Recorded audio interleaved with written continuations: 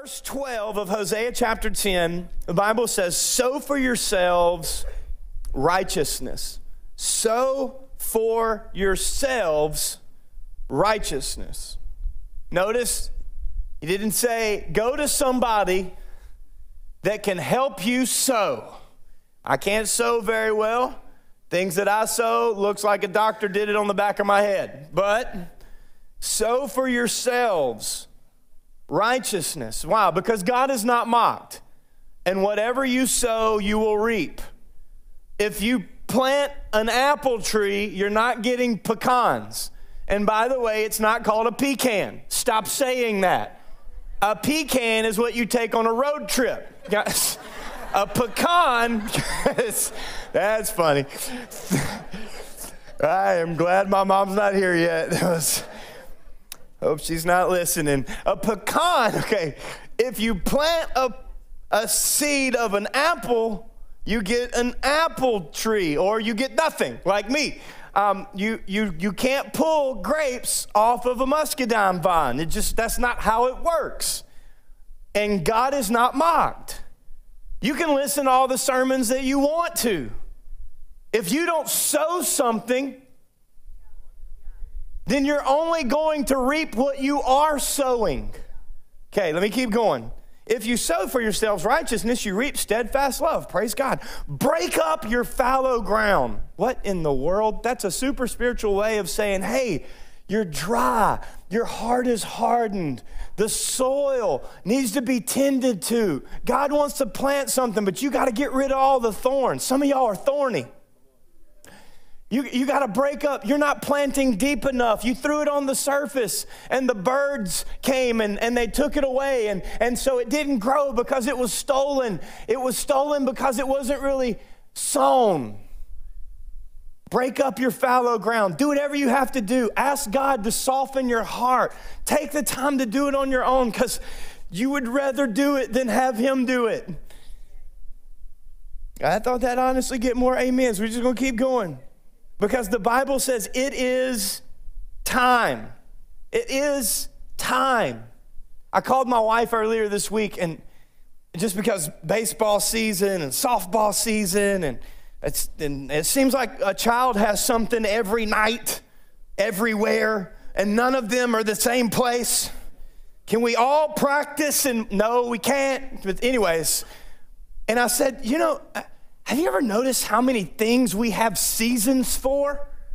It's like, it's football season, it's basketball season, it's duck season, it's rabbit season, it's deer season, it's deer season, it's baseball season, softball, it's gymnastics, it's finals week, well, it's work. Have you ever noticed that it seems like we have a season for everything except for seeking God? It's like every time of the year, I'm up against something.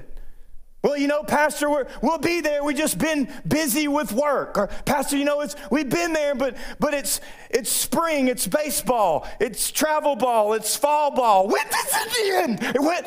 It's always something. There's a season for everything. Is there ever just a season where you prioritize Jesus and everything else is a supplement? Or is Jesus takes a back seat to whatever season we're in? Pastor, I'm going to be, I know you hadn't seen me in a couple of weeks. I was like, I haven't noticed, but you just told on yourself. I actually don't count it's like, oh man, empty seat. My goodness, they were sitting there last week. I have no idea who sat there last week. Don't tell on yourself. I'll assume you're here. So, I know but the deer are in a rut right now. That doesn't sound good. No, it is good. They're in a rut. They're rut. Never mind. It doesn't matter. If you don't understand that, ask your mom. So it is time. If you don't prioritize it, you know what all these different seasons are? Excuses to never prioritize your God. That's what all these seasons are. You will always have a reason to not prioritize your personal relationship with Jesus. And the prophet is saying, I am sick of all these seasons. In fact, all of these seasons should be an exception, not a rule. We miss service as an exception. We don't give above and beyond because we legitimately don't have it right now as an exception. But God, I hear your voice and I'm going to give it. And I've done that. I've heard God tell me to do something and I wasn't sure where we were, so I waited and I talked to the person that knew. And then we did it. We've got to stop letting all the seasons be the norm and Jesus be the exception. Flip it. Let Jesus be the priority. Jesus is the norm. And then on occasion, our children, listen, if you don't understand, if you don't prioritize Jesus, then why would your children do it? If you show them that attending services is an option, guess what they're going to do? If you show them that giving is an option, that serving is an option, that fasting and praying is an option. Guys, Jesus didn't give us a bunch of options. He gave us two. I'll show them to you in just a second. But here's the promise, but when you seek the Lord, he will come and he will rain righteousness upon you. Not just make it where you can't mow, but it will be good rain, a righteousness.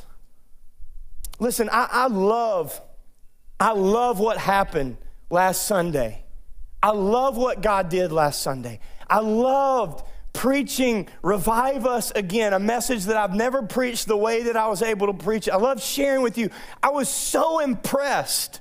Like sometimes the response discourages me because I'm human.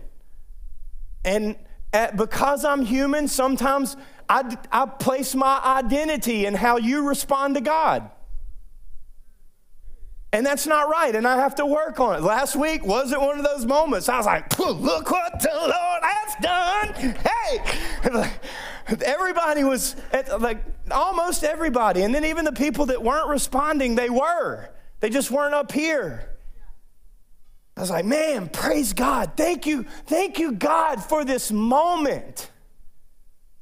But listen, if we're not careful, we will prioritize the moment over the daily discipline that is actually required to go out and live for Jesus. If we're not careful, we will prioritize an emotional encounter that doesn't actually translate anything. We will prioritize feeling God's presence in an altar, and we will be satisfied with living an unaltered life. Are you with me today?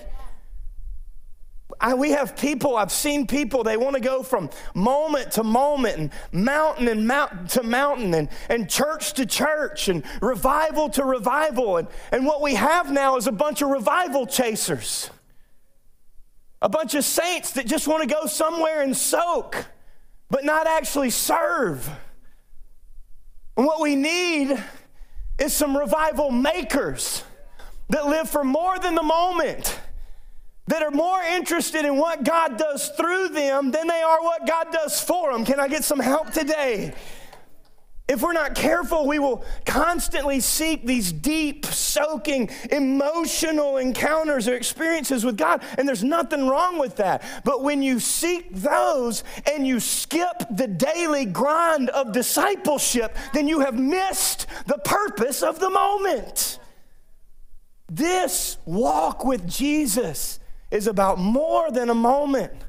It's about being consistently committed to the cause of Christ and being faithful in the small things, especially when you don't feel like it. See, we like to follow our feelings and blame Jesus when we don't feel like we felt. But if we try to live our lives feeling like we felt, then we will blame God when we don't feel that way. We're not supposed to be followers of feelings.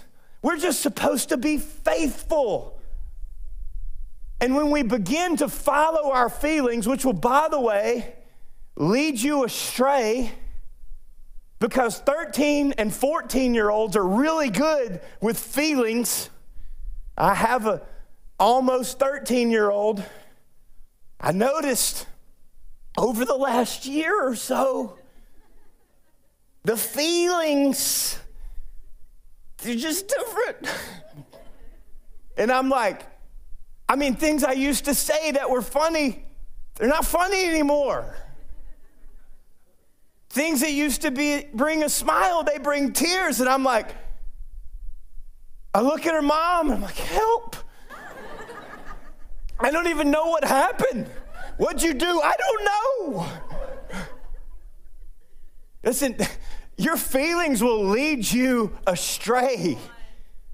The enemy can tempt you with feelings. Your flesh will tempt you with feelings, but God is faithful. I'm going to come back to that. So here's the point of all of this that I'm trying to communicate.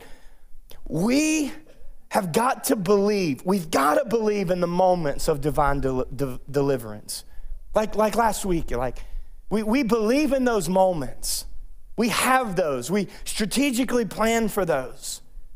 Guys, but we also believe in the mileage of disciplined discipleship. I am not willing to sacrifice one for or the other. We have to have both. We need the moments. Come on, out of darkness, into light. Signs, wonders, miracles, these things that unbelievers will see and desire. But we need more than that. Or we'll just be in a bunch of emotionally unstable people that aren't believable unless we're with a bunch of other emotionally unstable people. It's crazy to me that everybody wants to speak in tongues and give a message in tongues in the middle of a worship set, but nobody's doing it outside of the worship center. Oh, I have a prophecy. Really? How many people did you share it with before you came in here today? What you have is a desire to get on the microphone. Oh my God. What you need is a desire to prophesy to your waiter and waitress and then leave them $100 bill and make sure that they know your money's where you say your heart is. It's different. We believe in the moments of divine deliverance. We lay hands on the sick and believe for God to heal them. We'll cast out devils. I'm not afraid of a devil. Submit to God, resist the devil, and he will flee. The Bible says with a simple command, you ain't got to shake them, spit, and spin them. You can simply command. At no point did Jesus take somebody by the feet and get all the devil out of them. There's never a time where Jesus walked up to somebody filled with devils and started, should have bought a Hyundai him. But I bought a Honda. Come on, somebody. I believe in the personal prayer language. I believe in the gift of tongues. But I also believe in the stability of discipline and discipleship. You can't have one without the other, or the other one is void. This is me attempting to make biblical sense of some of my own mess. I didn't share this part with you last week, but I told you I preached my first sermon at 19 years old, and then within 6 months, I was in a rundown bar pool hall between Minden, Louisiana and Arcadia, Louisiana, which is on I-20, which is in Louisiana. Anything above I-10, you're above I-10. Trying to help y'all. And I'm in that bar and I'm inebriated by the atmosphere and the things of which I was sowing. Because whatsoever you sow. So I'm in that place, and this is within 6 months of my first sermon. And I look up and I see this guy that looks really familiar. And he was one of the seniors in that youth group 6 months earlier. You have the 19-year-old that preached his first sermon and the now 18-year-old that had more freedom than he had responsibility. And the only way that he lived for Jesus if everybody else was doing it too. What happened? Did God not move that night? Did he not respond to that prayer? Were they not saved? Or did the disciple lack the discipline to abide in Christ, not just confess him in a moment? I've taken students to camp. I've laid hands on their heads. I've seen other people lay hands on them. I've seen them have divine encounters. I've seen them fall out on the ground, which is the biblical terminology. I don't know who came up with slain in the spirit. And I don't know why we say after everything that we preach. That actually doesn't make it more convincing. It's actually harder to pay attention to what you're saying every time you say at the end of a word. What are you doing? Are you having a stroke? They draw back, they fall to the ground, they wake up hours later speaking in tongues. God called them, God delivered them, God ministered to them. They were saved and filled and responded to ministry. They're ready to go home and take on the world until their boyfriend calls on the way home. They're ready to go home. They can't obey their parents, but they love Jesus. What's wrong? Man, what happened to all these students that had these divine encounters and today they're atheists? Today they're more immoral than they were when they were 15 years old. Some of them are even living reprobate lives that go directly against the Word of God. People go to freedom groups. Oh, no. They go to Freedom Conference. They go through 9 sessions in 18 hours. They leave here exhaustedly excited, baptized in the Holy Ghost, with the evidence of speaking in new tongues. And then they go home. And a lot of them aren't even in our church today, much less still serving in one of our leadership positions. Nothing replicates, nothing happens. Powerful encounters with no action. Times in the presence of God that don't lead to any transformation of the person who said that they were in Christ. Some people last week, I ended the service with Hosea chapter 10, verse 12. You came and you prayed, and you didn't hear another scripture until I read Hosea chapter 10, verse 12 again for you this week. And you wonder why you eat once a week and you are starving spiritually, but the only time you hear this word is when God gives it to me to share with you.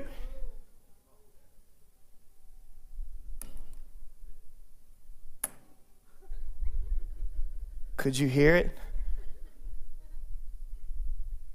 Guys, we believe in the moments of divine deliverance, but we believe in the mileage of a disciplined disciple.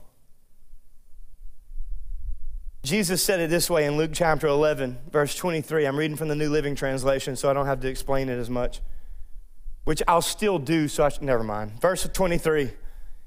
Anyone who isn't with me opposes me.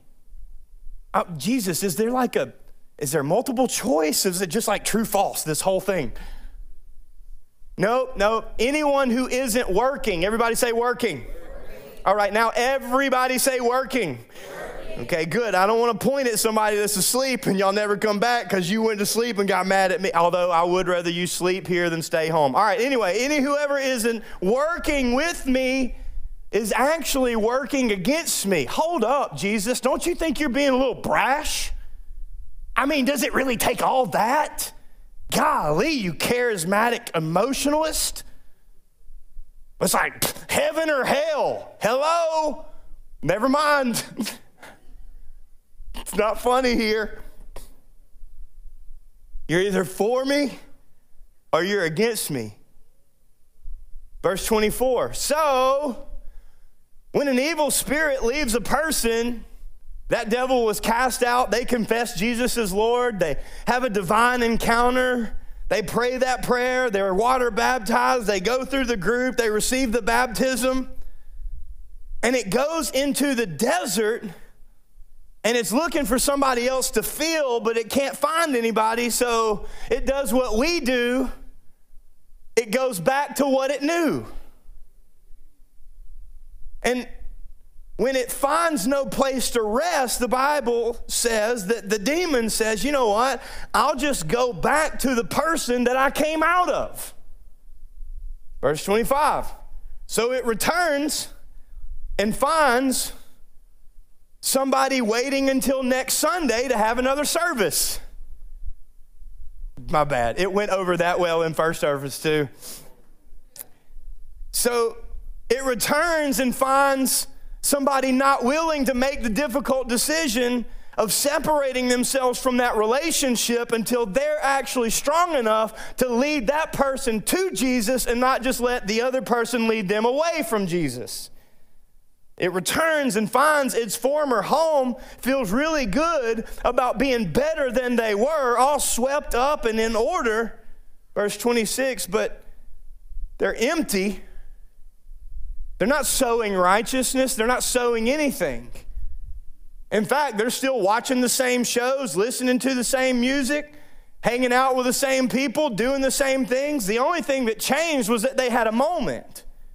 And so the spirit goes and finds seven other spirits more evil than themselves, and they all enter the person and live there. So that person is worse off than before and thinks there's something wrong with the church. Thinks it must be that pastor's preaching. That was Pastor Weston when I was out of town. It was. It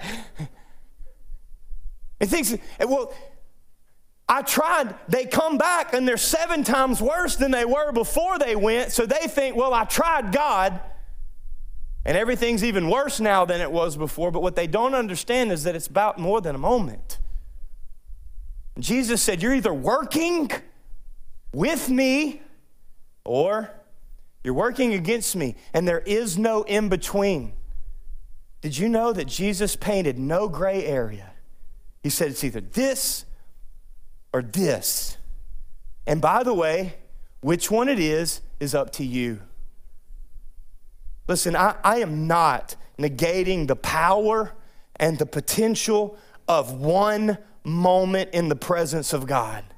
We believe in the divine. We believe in the supernatural. We believe in the signs. We believe in the wonders. We believe that He is God, and what He has done before, He is the Lord and able to do much more than this. He will and still can do exceedingly and abundantly more than you even know to think about asking, by the power that works in us through Christ, that the same Spirit that raised Christ from the dead is alive and well in us. We believe that. And that is why we provide strategic opportunities for you to have an encounter with God, whether you take advantage of them or not. And I decided a long time ago, I am no longer going to hold myself accountable to what people do or do not take advantage of. I will provide the opportunity, I will invest in who allows me to, and I will not spend my time chasing sheep that do not want to be caught. But if all we ever do is seek these emotional encounters, we just create a bunch of emotion junkies that don't know how to live for Jesus when they don't feel like it. So, hang on. If we're not careful, we end up equating God's faithfulness to our feelings. Listen, hey, write this down. We have feelings. God is faithful. There's a big difference. I have feelings. I'm not feelings.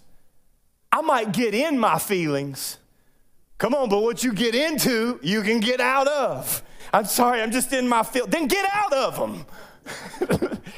because you have feelings, but that's not who you are. God is faithful, and the follower of Jesus has to choose to be faithful, especially when they don't feel like it. All right, look, I want to, because I can feel you right now. It's okay. Breathe. Some of y'all are about to snore. I don't mean that kind of breathe. I mean like wake up. Hey, I want to do a little bit of interaction. We thought about like sending out like a mass text, and then we thought about like a QR code or like an anonymous survey. And then somebody was like, why don't we just have people raise hands? I was like, because it's 2023. That's why you don't have to do that. You know what? I kind of like it. Let's do it. So I'm going to give you two options because that's the option that Jesus gave us. And I just want you to be honest. You know what? I won't even look. I'll just make you feel better about me not paying attention. I'll turn around and I won't know who is or is not raising their hand. This is between, no. I actually don't want to look because I don't want to make eye contact with you and make it any more awkward. So I got two questions. If somebody's sleeping, bump them. Say you're going to like this, maybe, probably not, but let's do it anyways. So option A, I want you to, in the second, not yet, I want you to raise your hand if you are as spiritually confident and strong right now as you have ever been. And by the way, I think you should be. We believe in eternal security. We just believe it's conditional. And you're the condition. So if you're as spiritually confident as you've ever been right now, I want you in just a second to raise your hand. But if you are actually way more spiritually confident on day 15 of our 21-day fast, if you are actually way more spiritually confident in the fourth momentum service that we had in the same day, or if you were way more spiritually confident when you went to camp last summer, or if you were way more spiritually confident last Sunday than you were this Saturday, then that's the second choice. So, one, if you're as spiritually confident, we had several people raise their hands. If you're as spiritually strong and spiritually confident as you've ever been, I want you to lift your hand right now. Come on, everybody, it's okay. That's not being arrogant, that's confident. I want you to be confident of who you are in Christ. All right, put your hand down. If there was another time in your life where you were actually way more spiritually confident than you are right now and you'd be honest about it, I want you to lift your hand. All right, here. So that's not a statement of condemnation. It's an opportunity to examine. Because the Apostle Paul says, examine yourself to see where you are in the faith. And it's healthy. So to the people that raise their hand because you're really spiritually confident, praise God. How are you going to continue to grow? Because the Apostle Paul said, I have not arrived. And if he hasn't, then nobody in here has. Especially me. How are you going to continue to grow? Why? Because maintenance is a myth. You're either growing stronger or you're growing stagnant. It's like a marriage. You're either growing closer together or you're growing apart. There is no such thing as maintenance. You're either working with me. This is Jesus. I didn't say, I'm just telling you what he said. Or you're working against me. And the choice is yours. So how are you going to grow from here? The second one, where you can honestly say, man, there was actually a different season of my life where I felt way more spiritually confident than I do right now. Here's my question. What are you going to do about it? So what happened? And what in the world does this have to do with prayer? Well, I think this would be a good moment for us to all truly ask, man, why don't I pray more? Why don't I pray more? Well, I'll just be completely transparent and help some of you feel a little bit better without justifying continuing to fall. But often I don't pray because I would rather watch something on TV. I would rather watch a movie. I like Marvel on a screen. I don't like to read stuff. I don't care if it's comic books or not. I like to see stuff. I'm a seer, not a never mind. There are times some people don't read because, well, I don't read. Don't pray because I don't have time, right? I know I need to pray, but I don't have time right now. Can I just rebuke the lie of the devil out of your life? If you don't have time to pray, you are officially busier than God ever created you to be. And the truth is, if you just look at your screen time, you had a lot of time. This is a tangible way. You remember that time that Jesus said, where your treasure is, your heart shall be also. What he was saying is, if you want to see what you care about, look what you spend money on. Let me say it this way. If you want to see what you care about, just look at your bank account. If you want to see what you care about, just look at your bank account. All right, hang on. I don't have a rhyme for this one. But if you want to see what you prioritize, then see how much time you spend on it. And I would venture to say that most of us in this room right now had more screen time last week than we did prayer time. And here's the problem. When I read my Bible, the things that God did were a response to the things that his people asked. Very rarely did God ever do something that somebody didn't ask him to do. And James actually takes it further and he says, the reason that you don't have is because you assume that God's just going to do it. The reason that you don't have is because you don't prioritize asking. And you're waiting for somebody else to set up another moment so that you can have another encounter. But until you decide that the moment is up to you, and so is the mileage.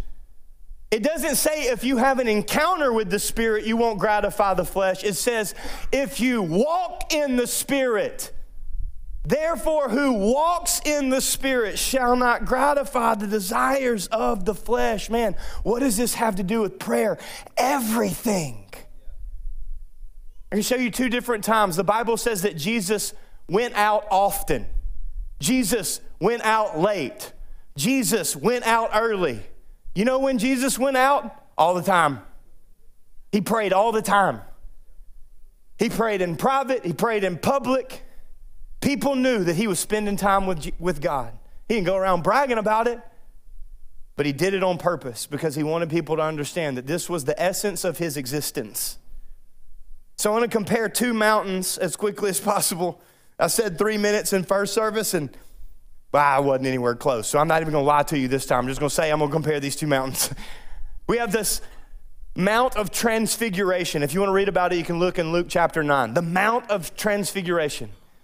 It's actually mentioned in Luke and Matthew and Mark, and I think it's also mentioned in John as well. Jesus takes 3 of his 12 male disciples, and apparently none of the women. Jesus liked to live dangerously because he left the women out and took 3 of the 12. If I did that, the other 9 would go to church somewhere else. Jesus took 3 because some people have access to the inner circle and some people are not there yet. Everybody has access. But John loved Jesus. And so because of the way that John loved, not the feelings that he felt, but the actions that he showed, because John loved Jesus, he gives us insight that nobody else can give us. So Jesus takes Peter, James, and John. And man, they are so impressed. I told our staff this week, I used to think there was something wrong with me. Because I don't actually like people. I'm so sorry. I'm probably not talking about you. I'm probably talking about somebody else. If you think you've gotten on my nerves, I'm not talking to you. Most likely. But what I realized, here's what I realized, this is what we began to discuss. What I realized is I don't actually dislike people. I don't like when people don't appreciate my investment. That's what I don't like.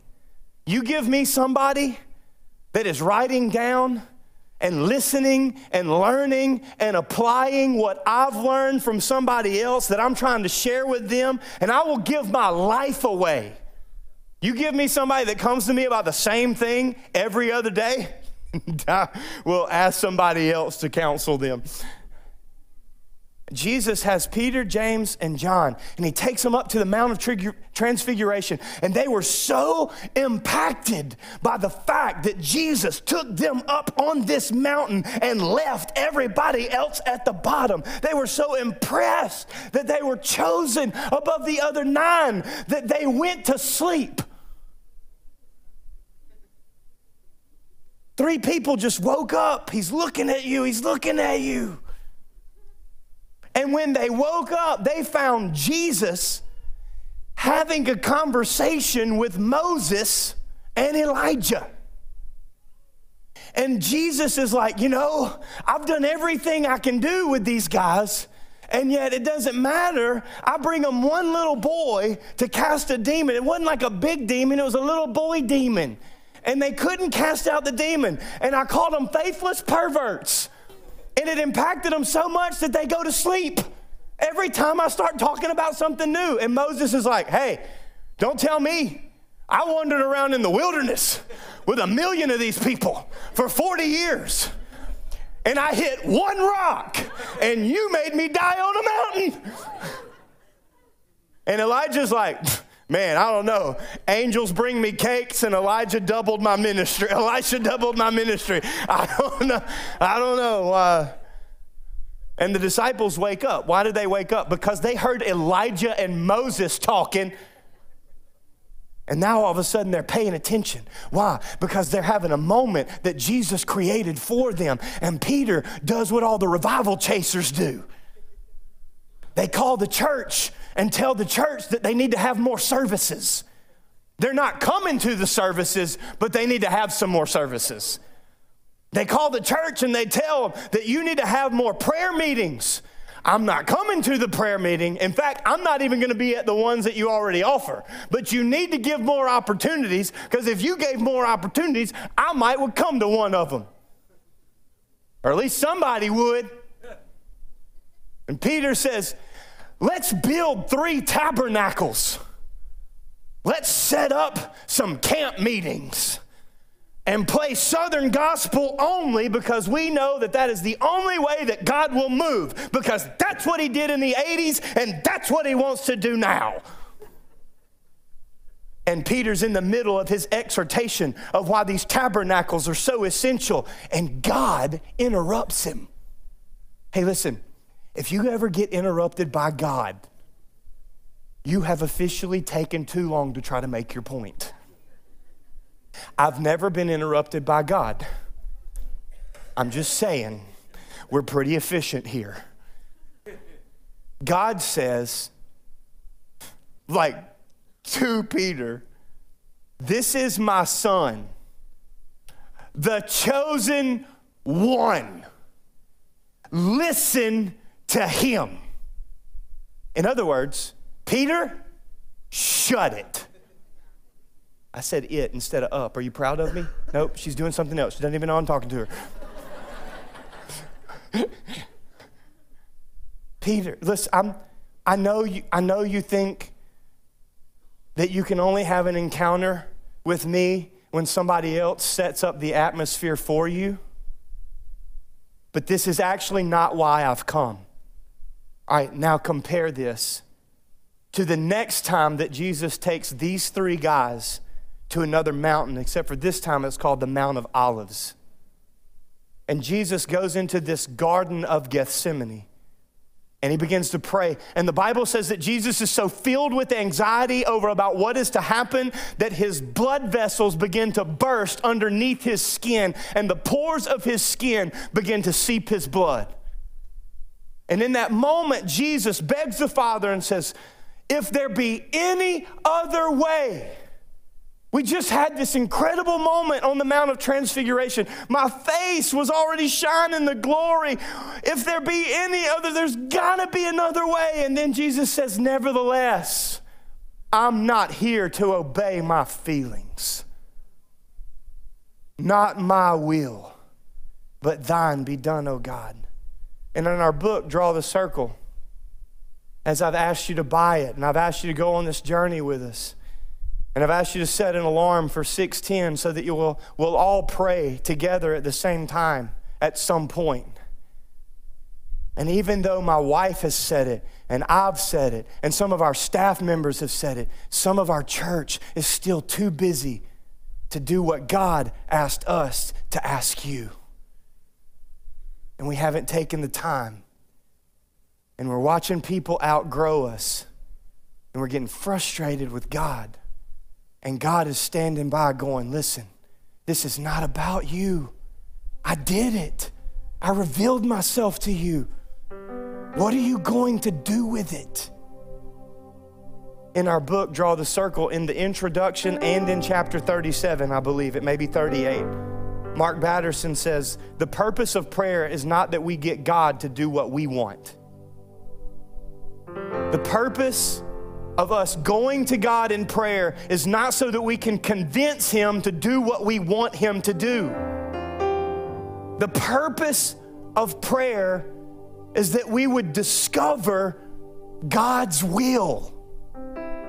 It's not so that we can get God to meet our desires. It's so that we can come into his presence and he can reveal to us his desires. All right, I got to speed up. I saw this illustration this past week. This was a jiu-jitsu illustration. But we have senseis in our church that do American karate, and two of my children are in American karate, and I don't know jiu-jitsu, and I don't like getting hurt, so American karate. The sensei asked a student, hey, which of these is harder to get? A white belt or a black belt? And the student, like some people in service sometimes, didn't understand that was actually a rhetorical question that he was going to answer. Never mind. Which one of these is harder to get? And the student says, well, the black belt, obviously. The sensei says, no. The white belt is actually harder to get because most people never start. They never begin. And that's salvation, right? That's the first step. That's the moment where you confess Jesus as Lord and you have an encounter. You began the journey. Here's your belt. Okay. Then the sensei asks the student, what is a black belt? And the student says, someone you run from. Or take with you on a trip or in a dark alley. And he says, what is a black belt? And the student's like, I don't really know what a black belt is. I'm not really sure. I thought I knew, but I'm pretty sure it's not right, so I'm just gonna let you tell me. Here, the sensei says, a black belt is actually just a white belt that never quit. What is a seasoned saint? It's a new believer that never quit. What is somebody who can quote 1,000 scriptures? Is somebody that learned one and never quit. What is somebody that can look at their finances and have given away over 40% of what they made the previous year? It's somebody that believed that they needed to start with 10 because that's what God required, and then they learned to trust that voice every other time that he asked for it. What is somebody that you see serving somewhere every single Sunday?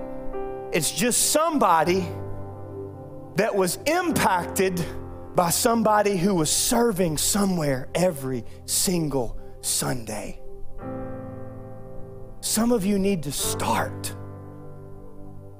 Some of you need to restart. And some of you just have to make a decision that no matter what, I'm not going to quit. Paul said it this way in 1 Corinthians chapter 9, verse 25. All athletes are disciplined in their training, but they do it to win a prize that will fade away. Guys, I have trophies I can't even find. My parents threw them away whenever they were moving. No, they tried to give them to me. Like, hey, do you want these trophies? We got this box of trophies. I was like, what am I gonna do with all those trophies? Put them on my mantle for when people from the church come by? I was like, hey, I won first place in 1996 25-meter sprint in the freestyle. Look at my blue ribbon. You wanna hear about Jesus? Who cares? I have a College World Series ring on. I try to show it to my kids. They're like, okay. Do you mean okay? Do you understand how cool I am? What is wrong with you? I spent so many hours, so much time and energy and effort. And I'm not saying that there's anything wrong with that, because the Bible says, whatever you do, do it with all your heart as unto the Lord and not to men. I'm for that. But Paul says, people train and discipline their bodies for a prize that's going to fade away. But we do it for an eternal prize. Verse 26, so we run with a purpose. And if you see me running, I can promise you there is a purpose. I've asked you before, I will ask you again. If you ever see me running down the road, pull over, something is wrong. Pick your pastor up and help him. Oh, look, pastor's running. He must be wanting to get in shape. Help! Wow. No, we run with purpose. Watch this. In every single step. We don't walk through life blindly. We have a purpose in every single step. And by the way, we talk about the fact that God orders the steps of the righteous and he establishes man's steps, but he can order steps all day. He cannot establish them until you take them. You have to take the step and then he can establish it. I'm not just shadow boxing. I'll end up on a gym fail video on YouTube. What's that guy doing, man? Like, somebody help him. There's something wrong with him. Judy chop. No. I discipline my body. Hang on, watch. I discipline my body like an athlete. I'm training it to do what it should. Because this is about more than just a moment of transfiguration.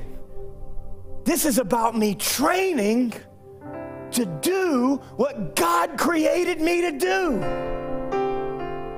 Otherwise, says the Apostle Paul, so if you're doing more for the kingdom of God than the Apostle Paul, I let you off the hook right now. But if you're not, apparently the Apostle Paul thought that it was possible to do all of these things, preach all of these messages, and still end up disqualifying yourself.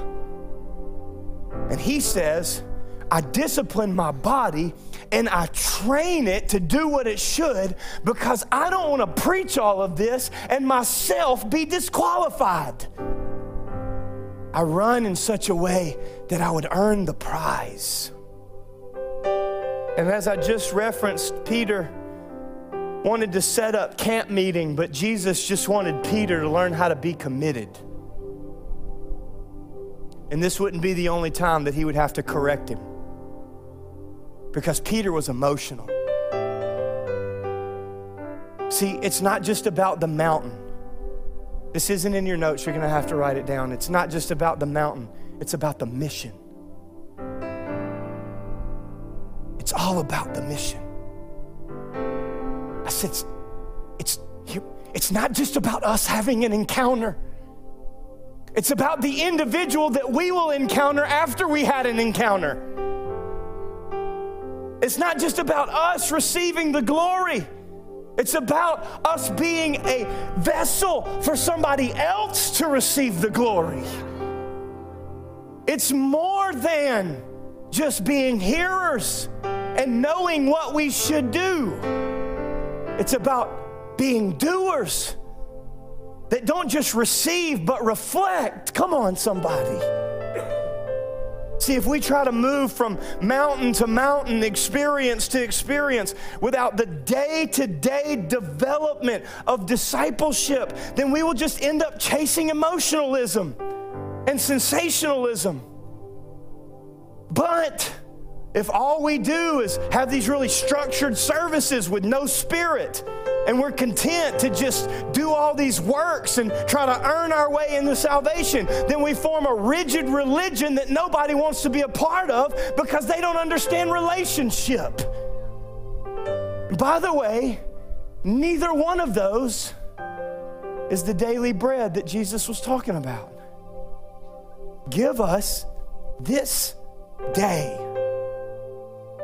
See, if we're not sensitive to the move of His Spirit, hear me, watch this. If we're not sensitive to the move of His Spirit and we don't obey the voice of His Spirit, then we have a form of godliness, but we deny its power. And the Apostle Paul says, avoid these people. Come on, but when we have a moment, oh God, give us another moment. When we have a moment of divine intervention and divine deliverance, and we understand that God wants to take that moment and translate it into mileage of disciplined discipleship, then we have more than a moment. We have a relationship with God. This is how I ended the first service, and I feel like I'm supposed to do the same in this one. I'm actually not going to call you forward. And normally I would be like, hey, bow your head and close your eyes. And I'm not saying I'm not going to do that again, because I think that it should be as simple as possible to start. Let me give you an example. But this was easy to receive. All my 10-year-old daughter, come on, so my 10-year-old daughter is in karate and she loves it. And I advocate it. If that boy comes up to you, you Judy chop his face and he'll learn for the rest of his life. So, but then she went and she had a yellow belt, and which one comes next? Is it orange? And I don't have the yellow, but she got stripes at every level. And then she earned the green belt, and then if she keeps going, if she doesn't quit, she'll get a blue belt, and then so there will be time, and then they start giving her gear. Come on, somebody, and she's like, fight. You are not, she snorted. My sister snorted.